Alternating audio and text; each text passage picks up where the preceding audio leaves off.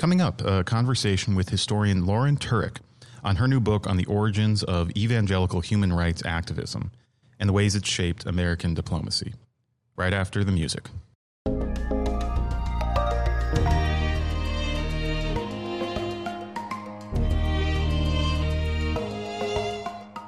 Welcome to the Upwards Podcast, an initiative of Upper House on the campus of University of Wisconsin-Madison. Through conversations with thinkers, scholars, and leaders, we explore the life of the mind and the questions of the soul to enrich our university, our community, and the church.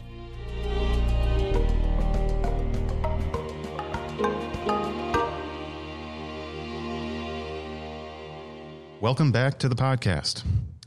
We've had a consistent sub-theme in our first 16 episodes to speak to historians. Now, admittedly, that's in part because I, your humble host, am a historian, but there's a bigger reason too. At Upper House, we routinely seek the insights of historians because of the way understanding the past helps us understand our present. I'm delighted to introduce to you in this episode to Dr. Lauren Turek, an associate professor of history at Trinity University in San Antonio, Texas. Lauren earned her PhD at the University of Virginia and has published widely in academic journals on U.S. foreign relations and the intersection of religion and politics. The main topic of our conversation today is her book from 2020 with Cornell University Press, titled To Bring the Good News to All Nations, Evangelical Influence on Human Rights and U.S. Foreign Relations. The book's been widely and positively reviewed, and in the show notes, I'll link to a roundtable review that I was privileged enough to contribute to as well. Lauren's book is a model of historical scholarship.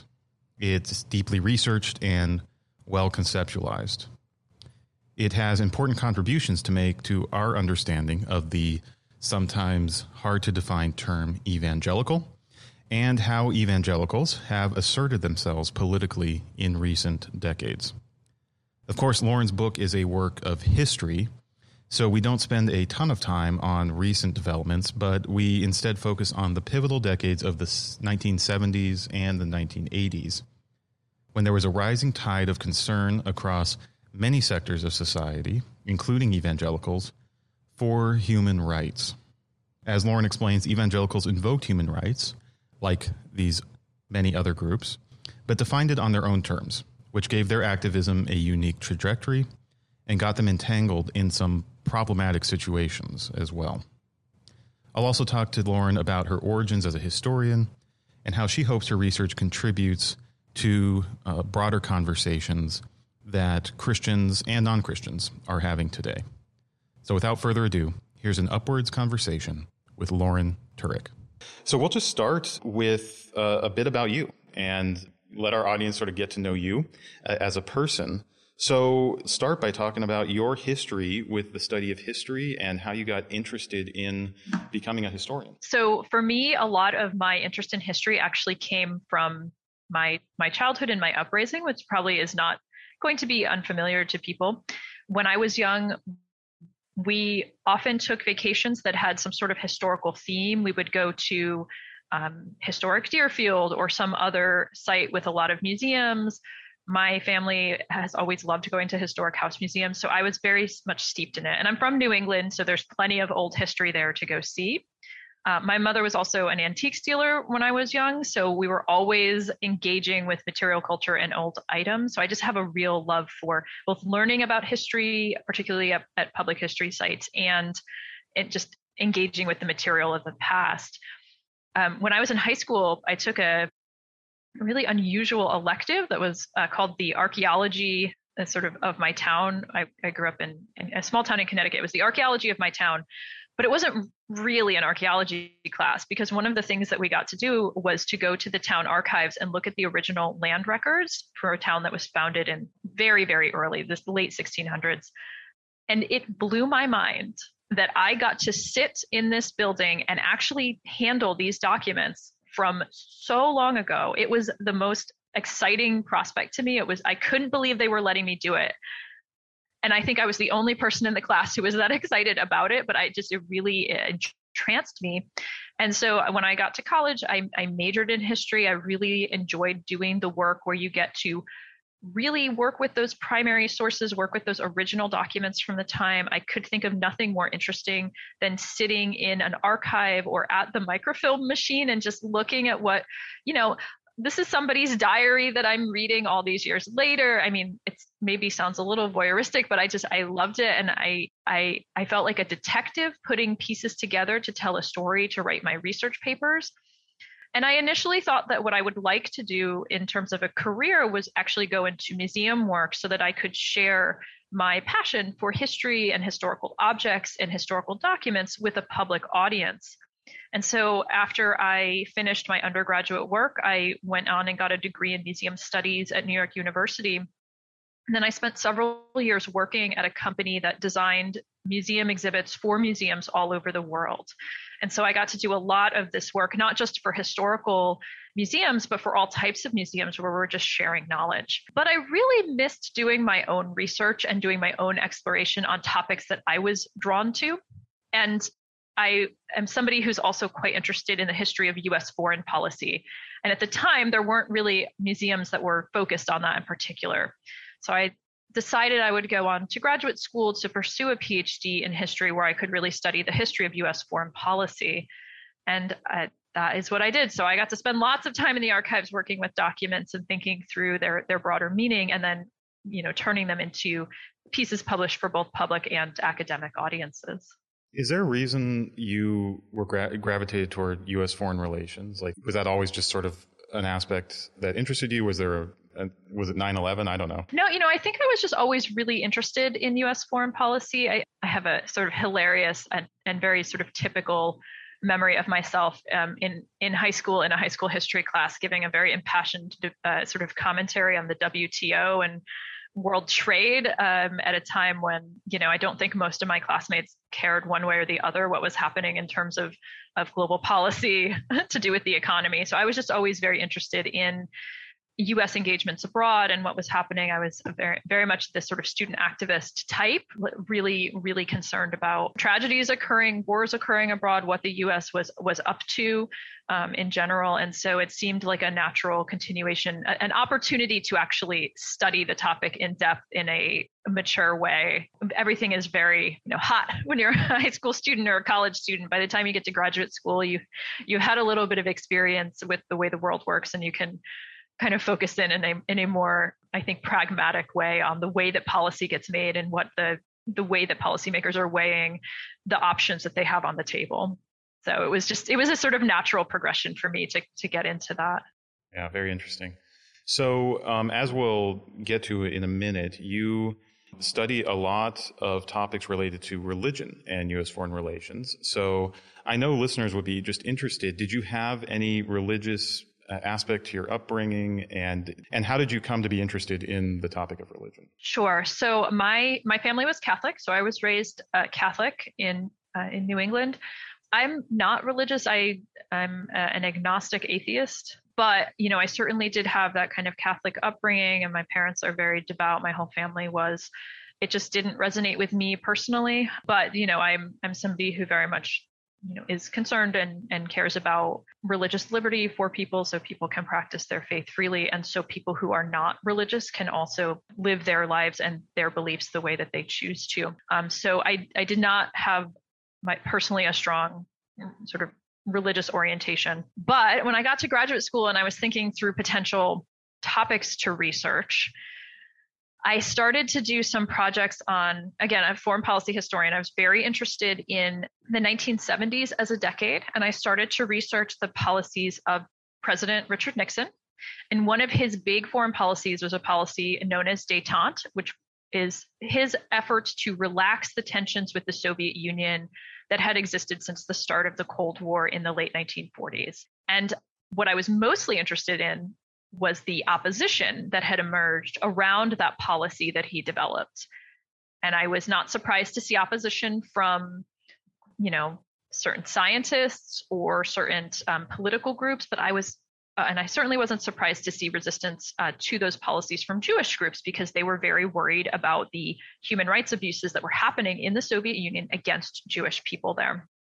But I was very surprised to see a lot of opposition to Nixon's policies from evangelical Christians, because it was not what I had necessarily heard about evangelical Christians in terms of their political engagement. I was certainly familiar with really hot button social issues like, abortion and prayer in school and all the things we think of. And here they are mobilizing around this foreign policy issue. And I said, oh, this is interesting and unexpected. Maybe this will have the makings for a good dissertation project. And I think indeed it did, because the more that I probed their engagement in politics and foreign policy, the more I realized that it was a much more complex and interesting story than what I had initially thought. And so as I started to do that work for the master's thesis, I also began to do a closer study of the history of religion in American politics. I took some graduate classes in that. I also took a graduate class in the history of Pentecostalism, which was, again, as somebody who was raised Catholic, very foreign to me. I went to some Pentecostal services at both Black and white churches. I went to one like seeker-friendly white church, but I also went to the local Black Pentecostal church, and it was truly a different experience. Both of those churches truly different from anything I'd experienced going to Catholic Mass. It was wildly different, much more exuberant, much more rock music, first of all. I mean, it was something else. And so I just found it fascinating. And I learned about the proliferation of Pentecostalism throughout the entire world in the 20th century. And it just really struck me as something important that foreign policy historians had not been paying attention to. And yet it seemed to have so much potential, power to explain the reason for why certain countries have changed the way that they have since, say, the 1960s, maybe, right? Like changes in African countries or changes in South Asian countries. I was really excited to try to blend those political interests with this global story of religious change. And I was really amped up by it. And my graduate advisor was very confused by this, but he got on board. Yeah. And before we jump into the book, which we'll get to here in a minute, you've talked about sort of the different types of history that you've done: public history, history of U.S. foreign relations, religious history. If someone were to just come up to you and ask you sort of what are you? What type of historian are you? How would you prioritize those, or how would you frame your own work? Yeah, I always tell people that I see myself as a diplomatic historian first, or a foreign policy historian first, because when I think about the stories that I'm most interested in telling, I always come back to the question of what is the role of the United States in the world? How has the United States functioned in terms of its relationships, not just with other countries, but the way that its political culture and just culture in general, how has it shaped other countries, and how have other countries shaped and influenced U.S. politics? So primarily foreign policy historian, but someone who's really interested in the intersections with domestic politics and domestic political culture. I want to think about the ways that interest groups, for example, can influence our relations abroad. And religious groups then become a really key piece of that story, because in the United States, religion really matters. It does shape our politics. It shapes the conversations we have about politics. And I think it also in important ways shapes the way that we interact with other states at a state-to-state level. And it's not just missionaries going out, although that is a huge piece of the story, and it's a huge piece of my book. It's also people who are people of faith who have really strong feelings about our posture in the world or our values and the way that the United States projects those values. And when they come together in interest groups, can have a real influence on the direction that the country takes in terms of its foreign policy. And then public history is more about my teaching approach and my interest in addressing and sort of sharing history with the public, but also bringing the public in to tell their stories. So when I'm teaching, I teach a class in public history. I like to teach students how to do that work, how to work in a museum, how to think about how they can connect people with history. Because in so many cases, it's the local community that knows the most about their own history. And so it's important that they have a role in preserving that history and sharing it with others and future generations. It strikes me that, we share a lot of the same sort of academic interests, at least on the foreign relations and religion overlap. It's a sign of how diverse the conversation is, where I would sort of flip those and talk about myself as a religious historian who's also interested in foreign policy. And it's interesting how there's so much overlap there in the people we talk about, but there's also a lot of difference in even how to conceptualize the stories that we tell, or even the sort of questions that we come to the sources with. And we'll get a little into that at the end of our conversation, where I want to hear your thoughts sort of on the broader, what we call the religious turn in some of the scholarship. It's great that we're not all coming at it from the same direction, I guess. It makes for really dynamic reading. We've had all these great books recently about religion and foreign policy, and they're all coming from different angles. I love it. It's super exciting. Yeah, well, and then getting to your book. So, To Bring the Good News to All Nations, Evangelical Influence on Human Rights and U.S. Foreign Relations. And this came out with Cornell Press last year, getting very good reviews. I was privileged enough to be on a roundtable to review it as well. So there's two key concepts in the title there that are at the heart of the book, I'd say: evangelical and human rights.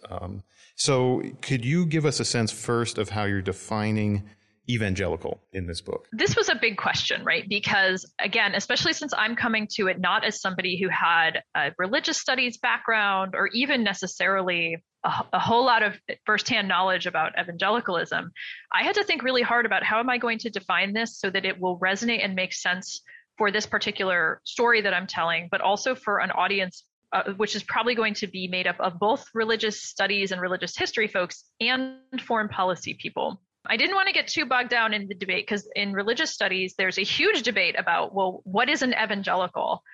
And it gets very complicated. And so I wanted to think about how I could define the group of people that I was talking about in a way that would be recognizable to the people themselves if I were to go back in time and sort of say, hey, do you identify this way?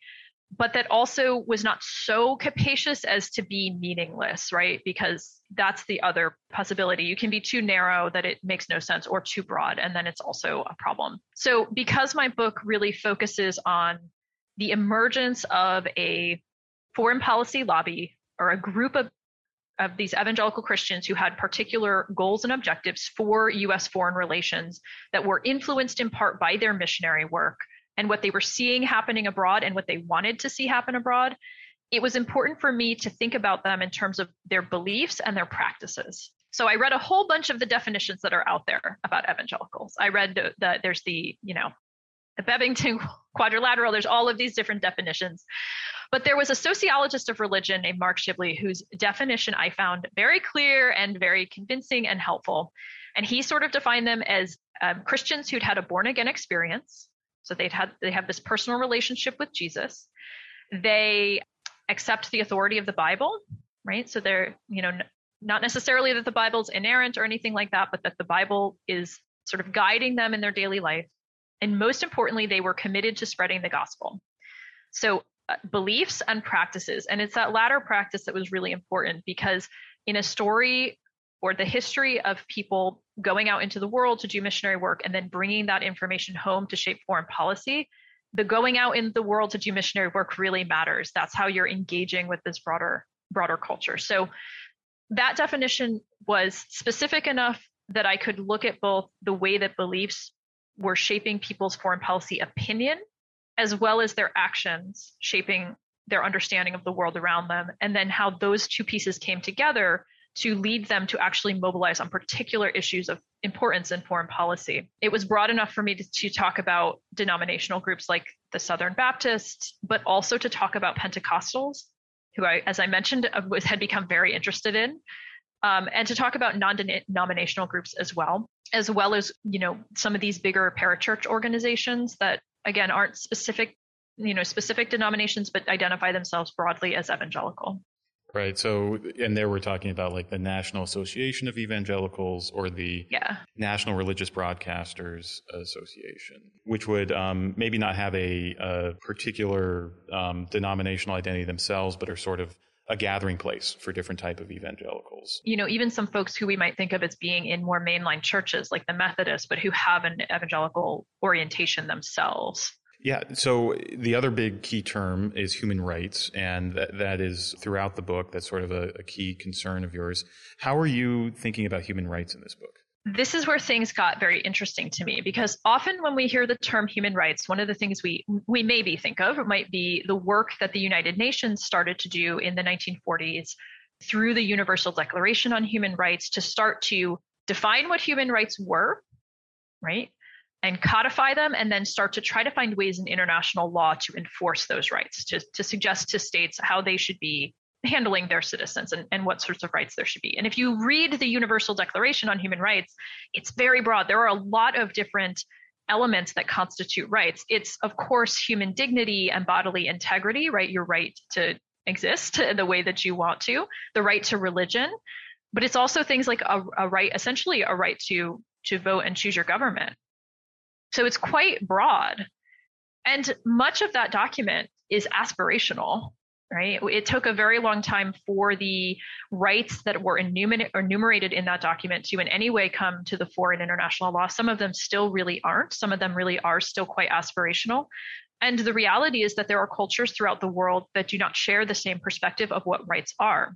And indeed, rights are contested, and they have been contested. The very idea of human rights have been contested for a very long time. A lot of the excitement around the Universal Declaration of Human Rights, it faded a little bit in the 1950s and 60s, and there was this resurgence of excitement and interest about human rights in the 1970s. And so the book really revolves around that period. But one of the things that I argue and that I found interesting was that politically conservative groups, including politically conservative evangelicals, had a vision for human rights that was different than the vision that political liberals or more liberal Christians had. And their view of human rights was one that took the right to religion, freedom of religion, as the core right, the core human right. Because from their perspective, if you didn't have a freedom of conscience or a freedom to believe, and most importantly, to practice your beliefs as you wanted, then no other right really mattered, because how could you have any other rights without the freedom of conscience? The idea that they developed. Now, liberal human rights groups are saying, well, you need right from not to be tortured or not to be killed, right? Those are also really important.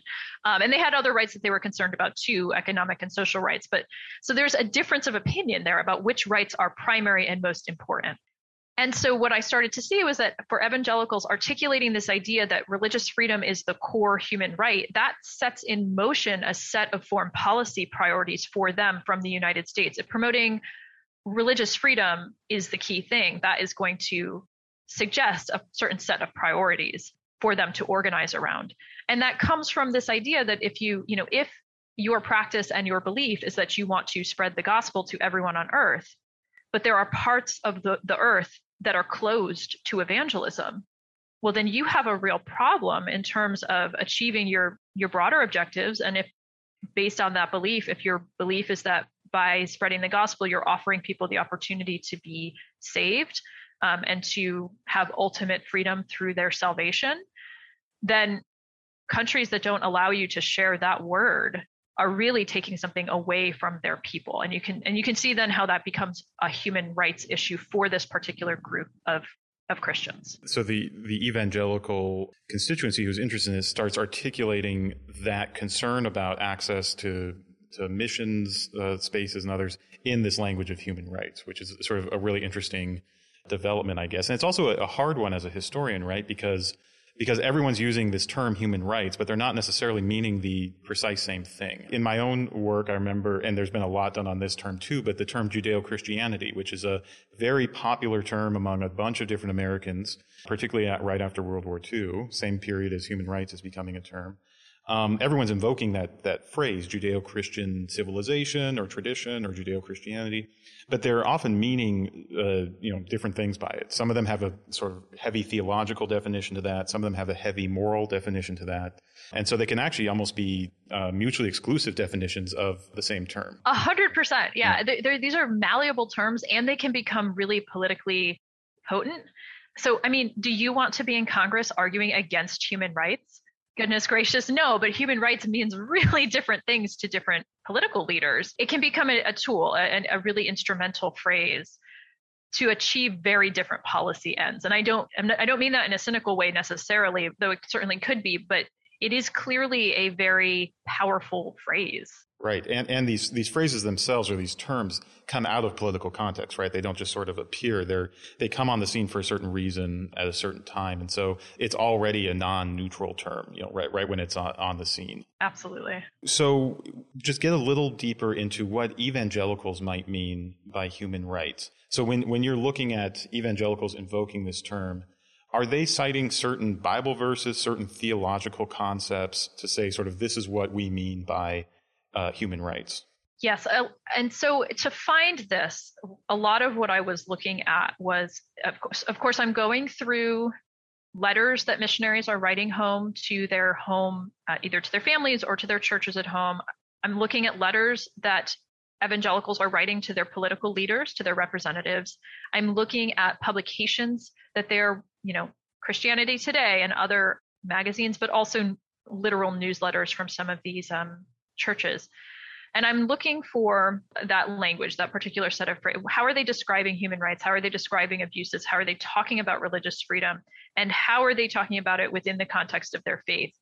And a lot of the time, what I was seeing was first of all, an emphasis on this sort of, on Genesis, right? The core idea of human dignity. And if everybody's made in the image of God, then everybody is, entitled to certain key dignity and therefore rights. And the idea that those rights are coming from God and not from the state meant that it was the real priority is to make sure that you can have that freedom of religion, because the state shouldn't be abridging that in any way. And then there's also, of course, again, the emphasis on going out into the world and spreading the word, right? That's another sort of key piece that I saw come up again and again and again in conversation with this idea about human dignity and people being made in the image of God. So that the two ideas really seemed fused together in much of what I was reading, but also in congressional testimony about this. A lot of the concerns that people had was that people were not able to spread the word, and therefore they were having this fundamental right shut down by certain states, and that this was a problem. And conversely, that even in states that maybe were not doing well on other human rights measures, but were allowing people to practice their faith, in at least this particular faith freely, there was a chance that they would improve in other areas as more people converted, essentially. That religious freedom could be a stepping stone to other types of freedoms. It was sort of the sort of primary right that needed to be correct for other ones to follow.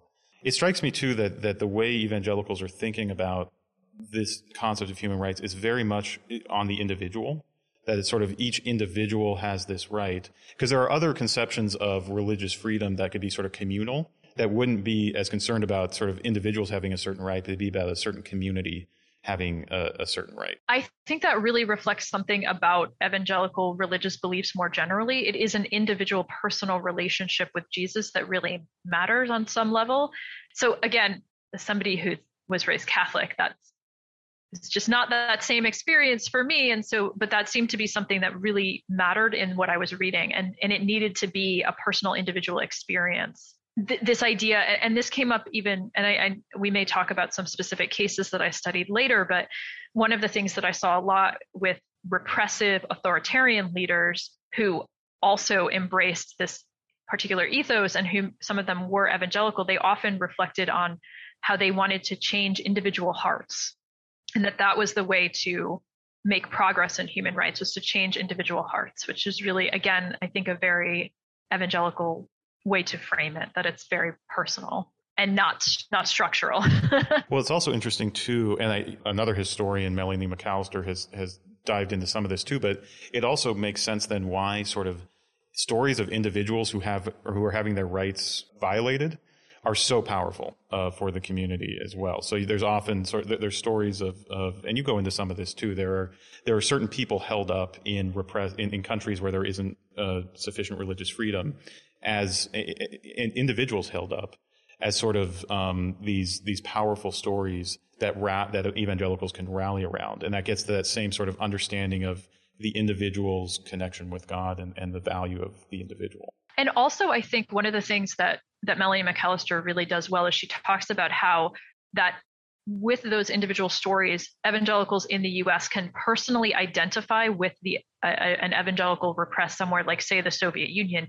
You can feel a kind of personal connection to that person. And then almost the persecution that they are facing, you can almost kind of take it onto yourself, where you feel like, well, if somebody is being persecuted there, we're all persecuted, right? And so it becomes a kind of a culture of, a victim identification in a way, which she gets into really nicely in the book. And I think that is also a way to rally political mobilization and political organizing. It's something most times when historians are looking at evangelicals, the topic of ecclesiology, or the sort of the definition of the church, is not often at the top of the list of things people are interested in. But this question of sort of identification across space is really also a question of who is the body of Christ, and how much should we be identifying with people who are in a different culture, speak a different language, maybe even follow a much different version of Christianity. But sort of there is this tie. And so it's an interesting way, because most evangelicals don't have a strong articulation of an ecclesiology. It's often local church-based, or maybe a denomination, or maybe a parachurch group. But there are these interesting examples where there's something sort of unspoken or underneath the surface where there really is a strong identification across cultural and other lines, and geographic lines as well. Yeah, and we start to see, I think, a real interest in forging closer connections in the 1970s, right? People like Billy Graham really eager to, first of all, fulfill that biblical mission to evangelize, but they're also eager to bring closer connections to the church in the world, right? Between the US and churches in Africa and so on and so forth. Yeah, so we're already touching on sort of a lot of the themes in the first half of your book, really setting up this context of the 1970s, and which is really where the story starts in your book. And there's just lots of changes happening in the world in that decade. And some of them are local to the U.S. Some of them, this isn't different. There are also global trends happening that are affecting the U.S. in particular ways. A few you identify in the first half of your book include decolonization around the globe, the ongoing Cold War and the way that's shaping people's attitudes toward other parts of the world. And you also have a whole chapter on communication and the sort of revolution in communication that's happening in the 1970s and 1980s as well. So at one point you call these sort of overlapping layers of the context that evangelical human rights activism is emerging out of. I mean, there's a lot there. Could you just tell us a bit about how you're thinking about that context in the 70s that really gives rise to this movement that you're tracing? Yeah. So as you said, there's just so much happening here.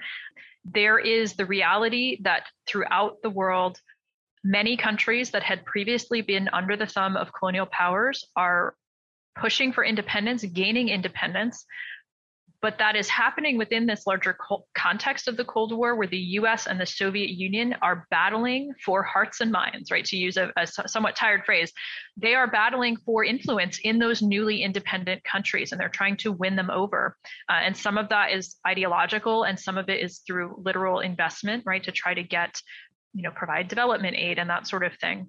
As this is unfolding, there's also a big change happening for Christians and Christian missionary work, which is that with decolonization, there is a very large critique of the role that Christian missionaries had played in the long sweep of history in terms of coming into countries, and in a sense, and this is another phrase that's been used a lot, acting as a handmaiden of empire, right? Bringing in their particular religious faith and in some cases forcibly converting people to Christianity or not, or acting just in a more sort of powerfully in terms of their culture, but coming in, changing things about the country and facilitating the expansion of empire or the power of the colonial state.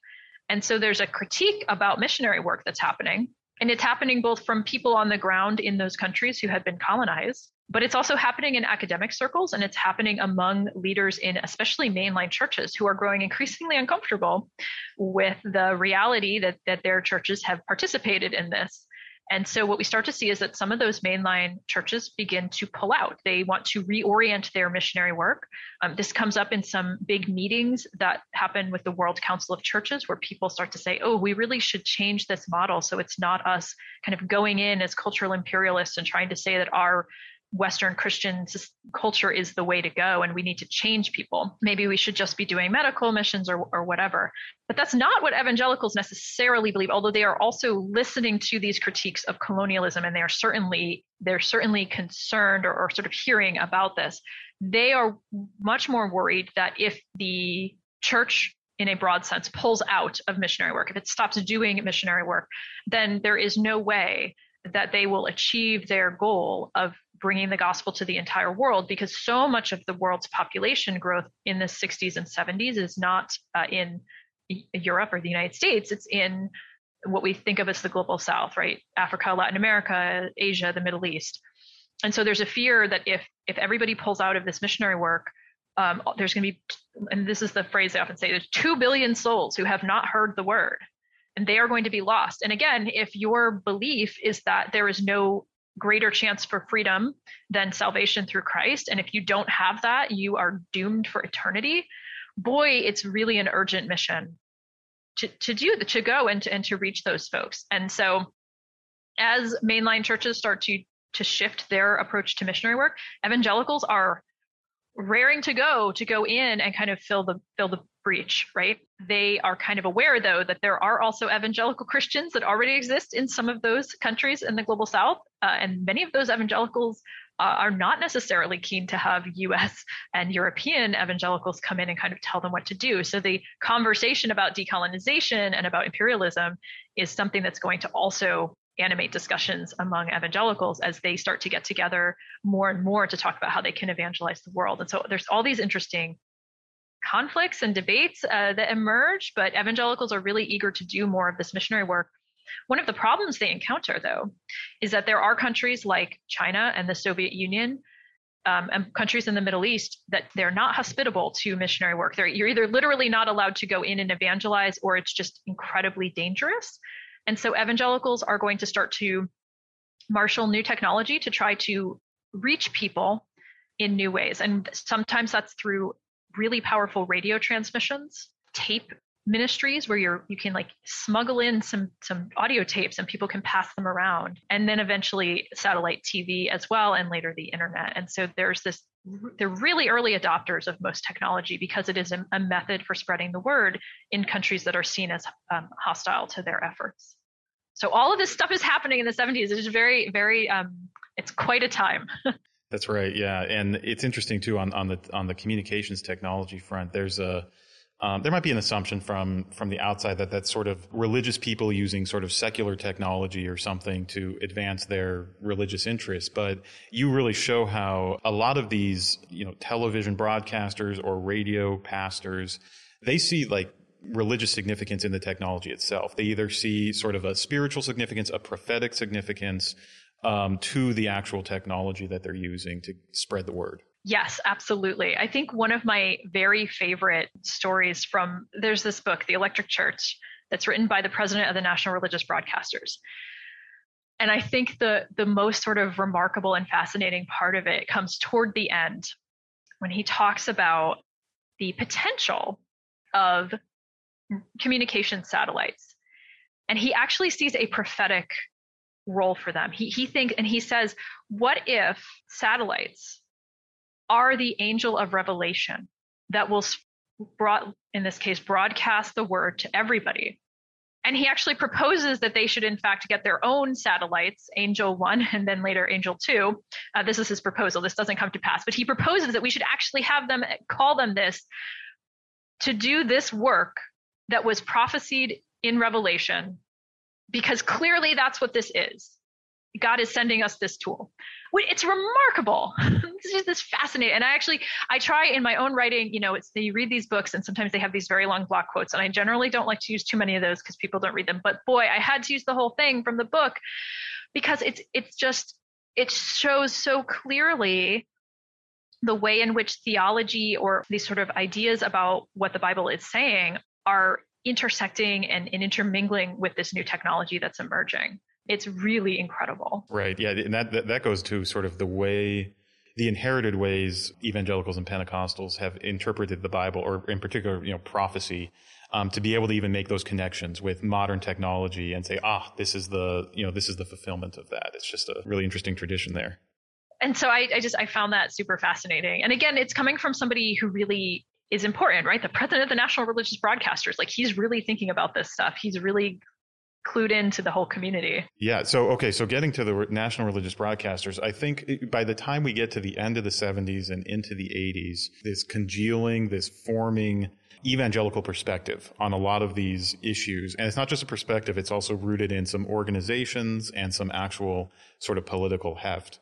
As they're thinking about how do we actually sort of shape policy. So can you just narrate for us sort of how we get to the point where in the second half of the book, we get to explore some different case studies, but how we get to the point where there's sort of an evangelical lobby or a sort of Christian perspective, an evangelical perspective on human rights? So what I talk about in the book, all of this is going or sort of evolving alongside another big trend for evangelicals in U.S. politics, which is the rise of the religious right.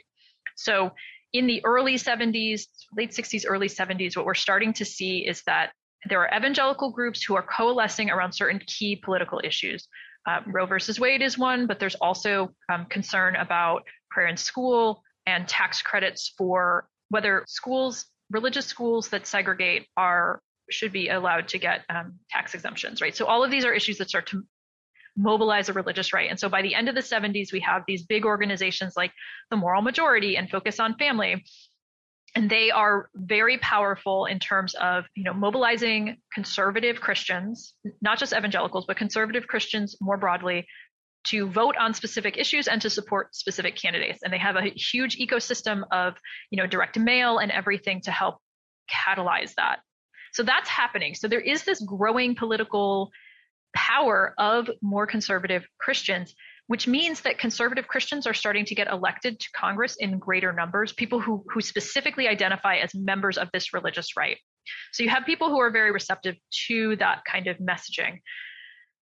And that is going to be very important for people who are also evangelical and probably concerned about those issues, but are also really focused on the foreign policy side and very eager to promote U.S. policies, foreign policies that will allow them to more easily go out and spread the gospel so that they can achieve their goals. And so what we start to see is that we have groups like the National Association of Evangelicals who are starting to send folks in to testify, but also smaller organizations like the Slavic Gospel Association in Wheaton, Illinois, at Wheaton College, who are concerned about religious persecution in the Soviet Union.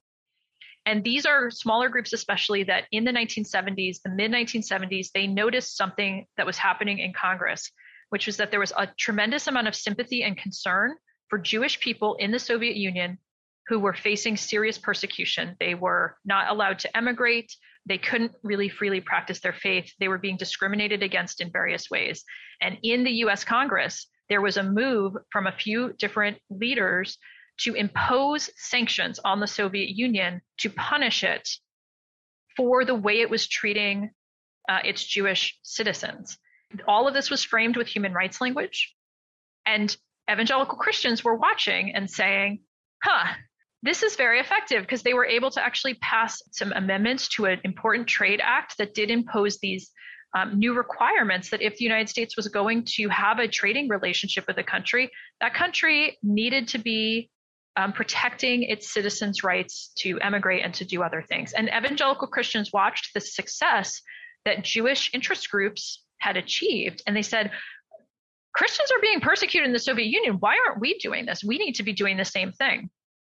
And so they start to. And so what we start to see by the mid-70s and onward is a lot more evangelicals going to Congress to testify. And some of them are part of the Slavic Gospel Association. Some of them are related to other new organizations that have emerged around the religious freedom or freedom for Christians. And they go to Congress and they talk about the kind of abuses that Christians are facing in the Soviet Union or elsewhere. And they start to have a real voice. There's all sorts of stories that they share about awful treatment that people are facing, forced psychiatric treatment, people who can't teach their own children their religious faith, people who are beaten or put into prison camps, officials seizing shipments of Bibles and using the paper of the Bibles for toilet paper. All of these really salacious stories, which are not, they're not made up, right? These are things that are happening, but they really capture the attention of Congress. And so what we start to see is that First of all, there gets to be more pressure placed on countries like the Soviet Union who are doing these things, right? So there's overt pressure in the form of sort of congressional sanctions or efforts to withhold normal trade relations. There's also stuff that starts to happen behind the scenes because all these Christians are writing letters to the president and the State Department about specific individual religious prisoners. So you start to see advocacy on that. So it gets bigger and bigger. There's some famous cases, of course, like the Siberian Seven, who took refuge in the U.S. embassy in the Soviet Union. And there's a huge amount of back channel sort of diplomatic conversation about what to do about them. And the reason that any of this is coming up from people high up in the State Department who generally not only didn't necessarily care so much about this, but weren't necessarily on board with the human rights stuff either. They have to care because they're getting a ton of mail about it. People are really fired up, and it becomes a very effective way to shape U.S. foreign policy. Like, this is what's on the table and in the conversations between the U.S. ambassador and the Soviet ambassador. That's powerful and important. Right. And so it's this type of grassroots activism that actually is felt by the sort of elite levels of policymaking. In a way that there's definitely points in American history where that's the case. There's also points where the elite are sort of isolated or insulated from a lot of that pressure. But that is often contingent on who's in the grassroots and are they organized and able to sort of make implicit threats about the next election and who's going to get elected and stuff like that. And as you can imagine, as the religious right is growing more powerful alongside this, it becomes very clear that they might be able to steer elections particular ways as they do by the 1980s. That's right. Yeah. Yeah. So getting to the 80s, what you do in the second half of the book is you actually have 3 different hotspots or examples of where evangelicals are really deeply involved in what's happening in different parts of the world around this religious liberty focused conception of human rights activism. So could you just give us a sense of those 3 hotspots and even sort of why did you pick those 3? Sure. Yeah. So I have a chapter that looks at U.S. activism around religious freedom in the Soviet Union, which we just talked about a little bit. That's pretty, first of all, interesting because there are some successes there that evangelicals have where they're really sort of clearly shaping policy in particular ways to push the United States to put new pressures on the Soviet Union. And then as the Soviet Union starts to collapse, evangelicals play a really interesting role in shaping civil society in a post-Soviet Russia. So that's one case study. I also have a case study in Guatemala, which is one that I find particularly fascinating because this was a situation where you have a dictator who comes to power who is an evangelical Christian and a member of a church. He had been converted to a church from the United States that had sent missionaries down. So he is very much tied into the network of U.S. evangelicals. But he is also a ruthless dictator, and he engages in genocide against the Mayan as he is saying that he is going to promote human rights in his country.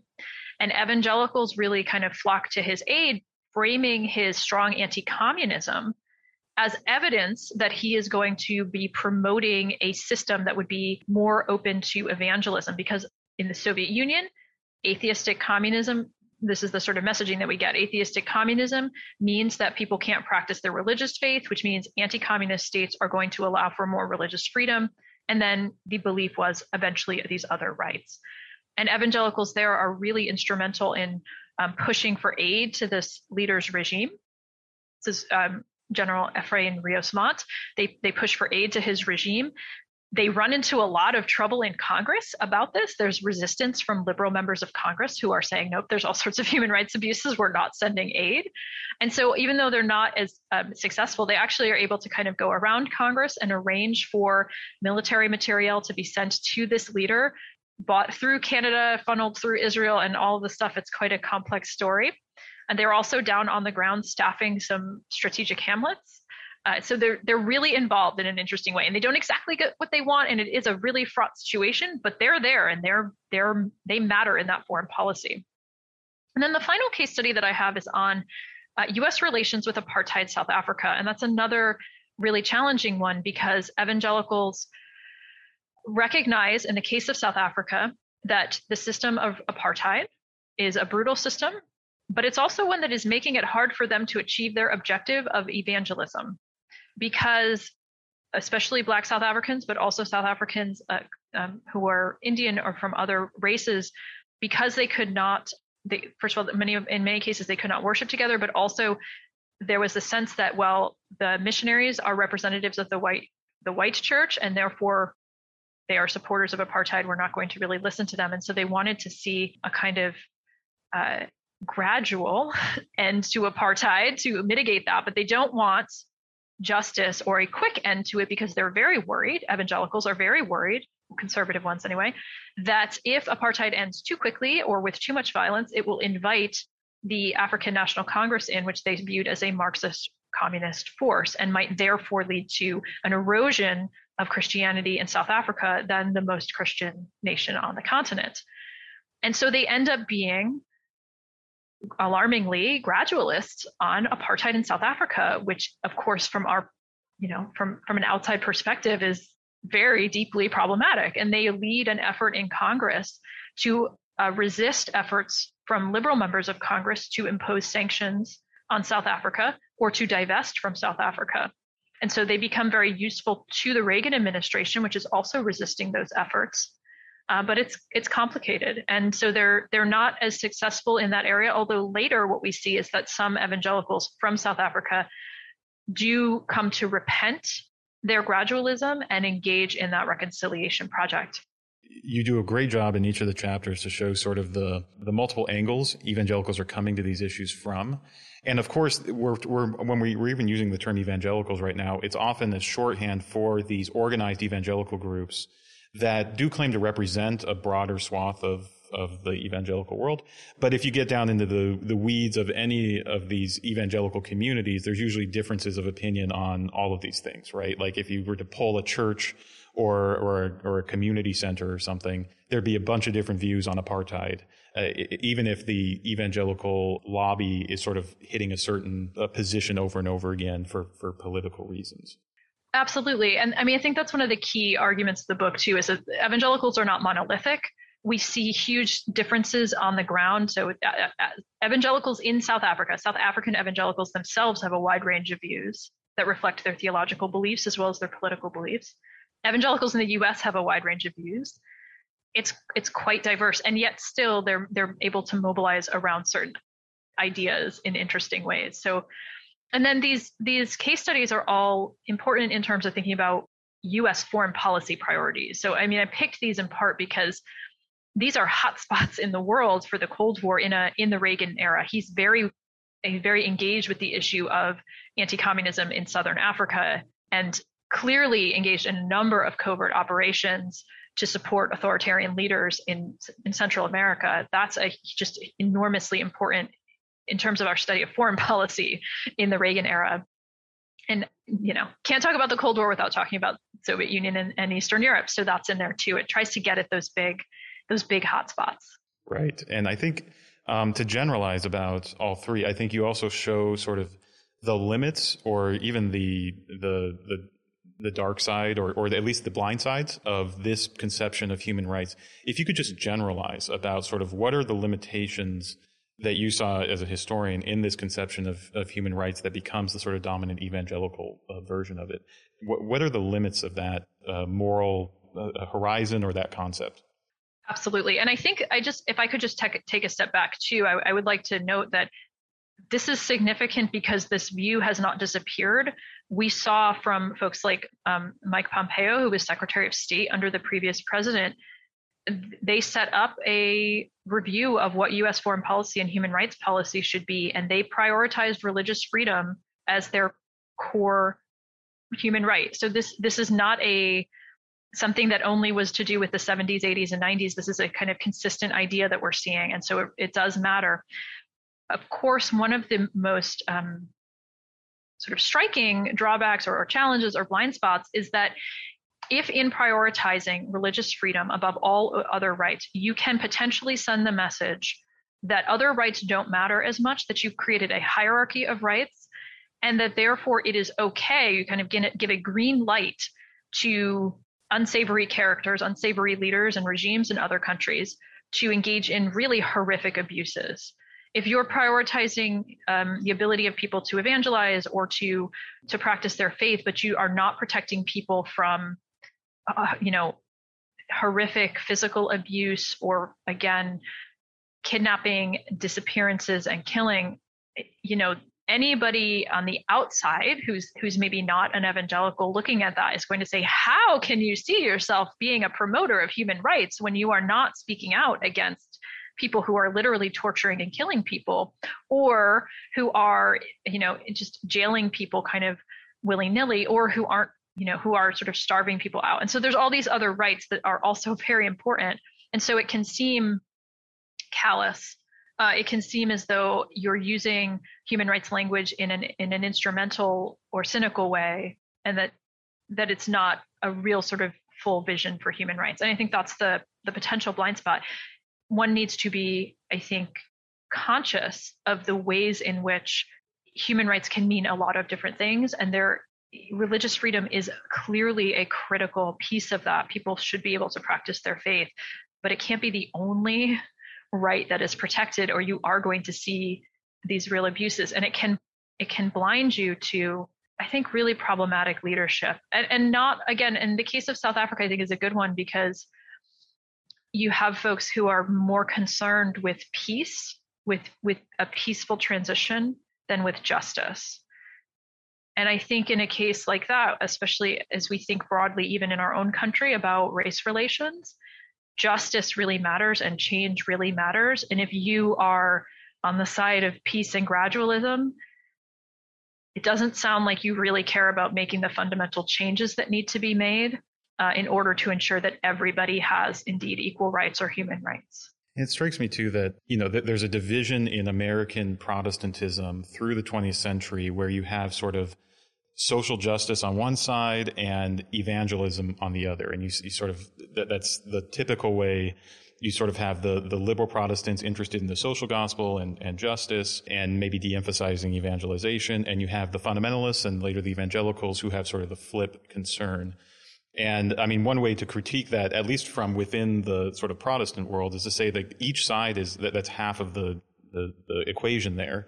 And a sort of narrow understanding of what the gospel is or what you're called to do as a Christian leads to these, and then also the desire to become part of the political game or the political world. I mean, there's always going to be messy trade-offs in politics as well, but those two things combined sort of lead to situations where, well, history will bear it out, but where you can look back and see a lot of shortcomings or a lot of sort of failed leadership, or at least spotty leadership on these issues.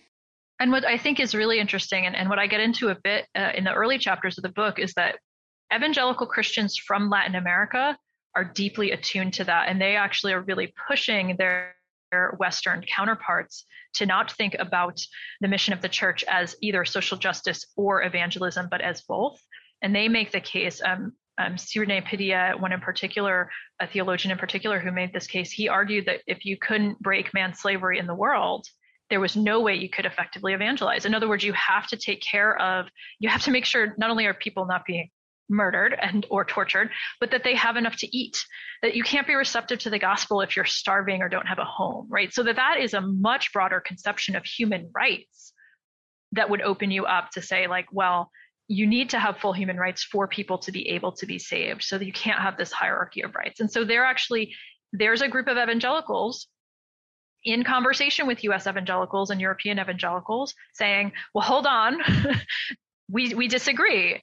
And ultimately, some people are listening to them, but there's a real push on the side of conservative evangelicals in the United States to just really pursue the evangelism. They see that, again, as the primary function, exactly what you're saying, that there is this dichotomy, like one is more important than the other, and they're on the evangelism side. Right. And I just think of like the work of David Swartz and his book Facing West, which came out a couple of years ago now, that's looking at that sort of global conversation and how there really is that history of American Protestantism it certainly doesn't translate all across the globe. And there's other constellations and configurations that don't have those same dichotomies in them.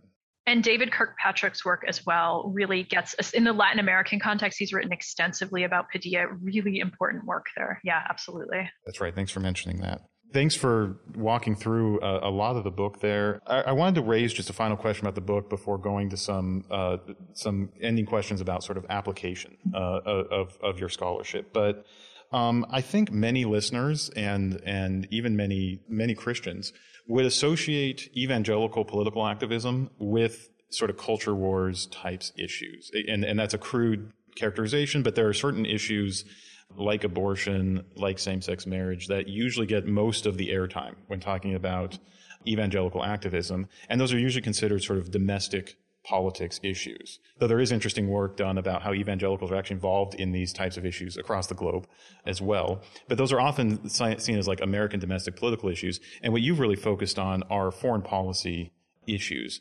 And so just wanted to hear your thoughts on like, how do you see the weight there on evangelical activism? Like, is one of the things you're trying to do is trying to show that there's sort of an equivalency between domestic and foreign, or how would you think about that as we're trying to sort of characterize this period of evangelical political activity? I think the domestic piece is very important. It's especially important as we think about the 70s and our current times.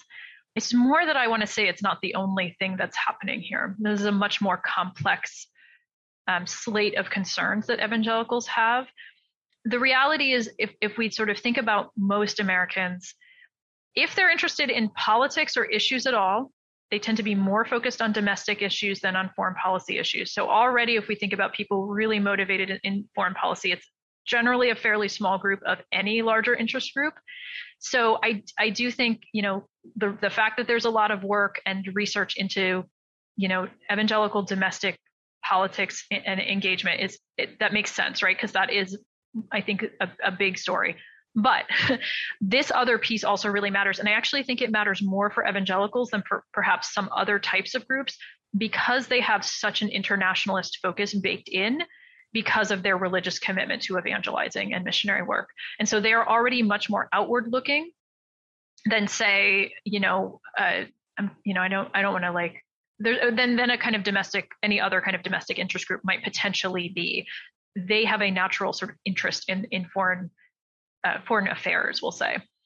And so I think adding that story is important. I know that a lot of times when people read about or think about evangelicals and foreign policy, they might go more to the topic of your work, which is evangelical relationships with Israel and what that looks like, because that's often what's in the news. And so the other thing I was eager to do is to say, like, certainly that's important. And thank goodness for your recent book, because it really adds a lot of nuance to that story, which is often oversimplified. But there's so much more than that, right? That there's this much bigger story. And it's not just a story of anti-communism. There's a real sort of biblical basis to this activism that is more than anti-communism. It's more than about Israel. It really is about thinking about what the U.S. role in the world should be in terms of guaranteeing their right to fulfill their religious mission. More recently, I think we've seen a blending of those interests. So, for example, I didn't see so much of this in my research into the 70s, 80s, and 90s, but when we think about like the early 2000s, there's a lot more concern about abortion access globally. So the global gag rule and that sort of thing. Again, that's not something that really came up anywhere in my research in the earlier period. So clearly, by the time we get to the 2000s, there's been more of a merger between the evangelicals interested in foreign and domestic policy in terms of their priorities.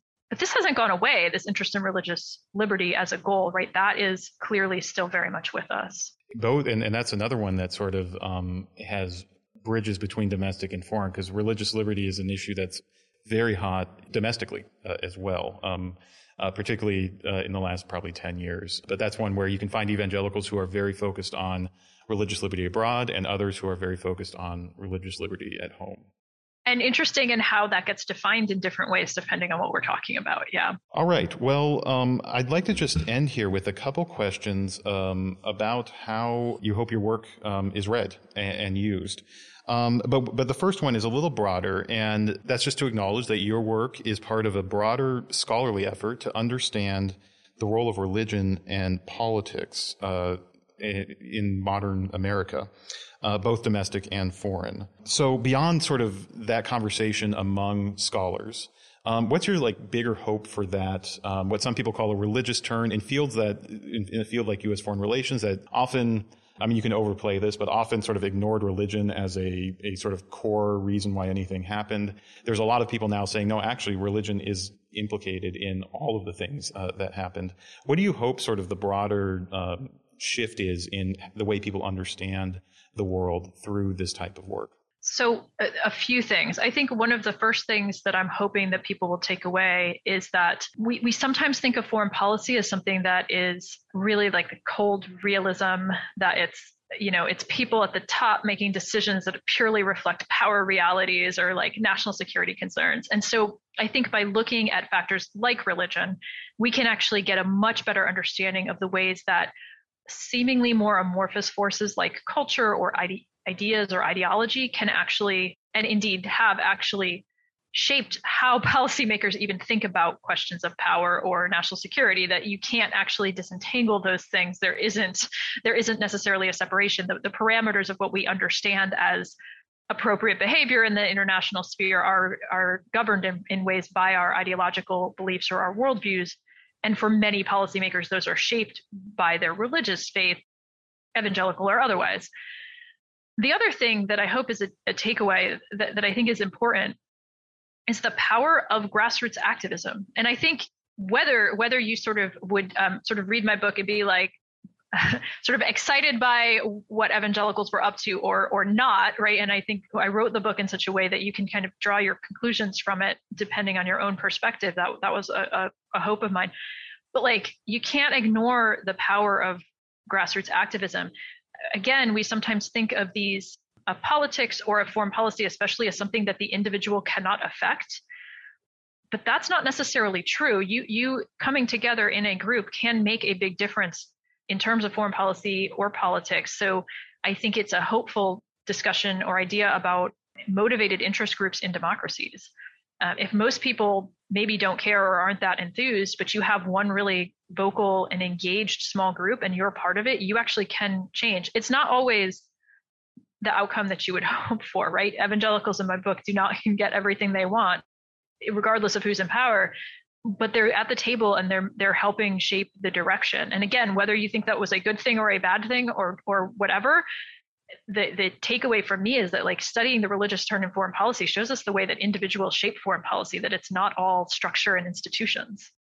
Right. Yeah. First off, I'll say I think you do really, the tone of the book is very much, you don't exactly know where you're coming from. And I'm sure that's where you were trying to land it. And I remember in the roundtable that I got to review your book in, one of our colleagues, John Wilsey, said you got evangelicals. And I'd agree with that too. So that's just a testament to your writing.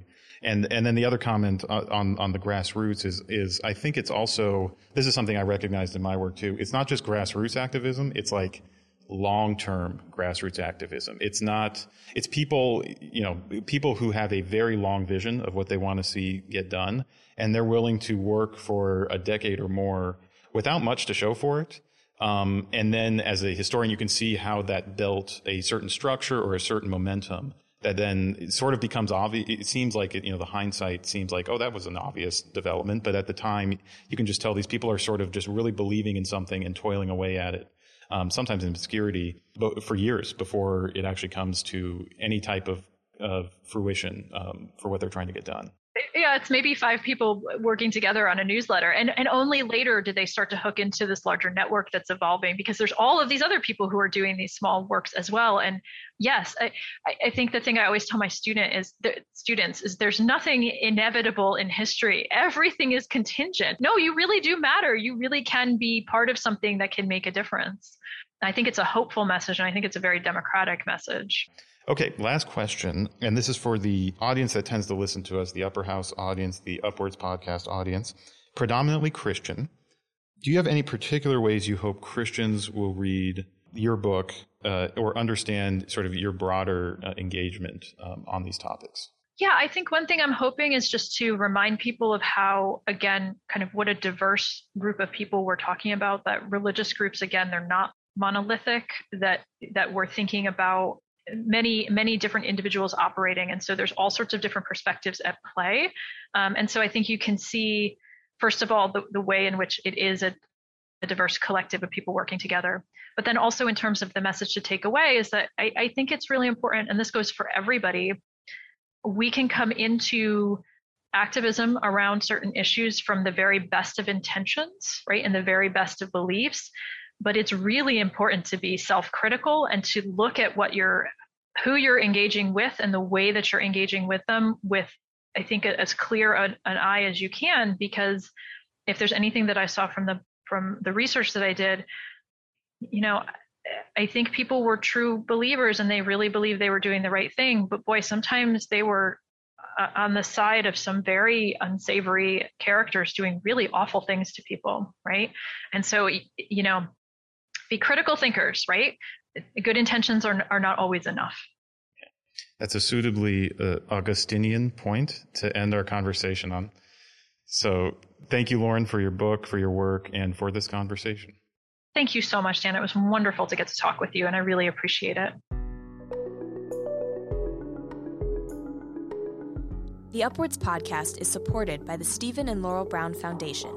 It is produced at Upper House in Madison, Wisconsin.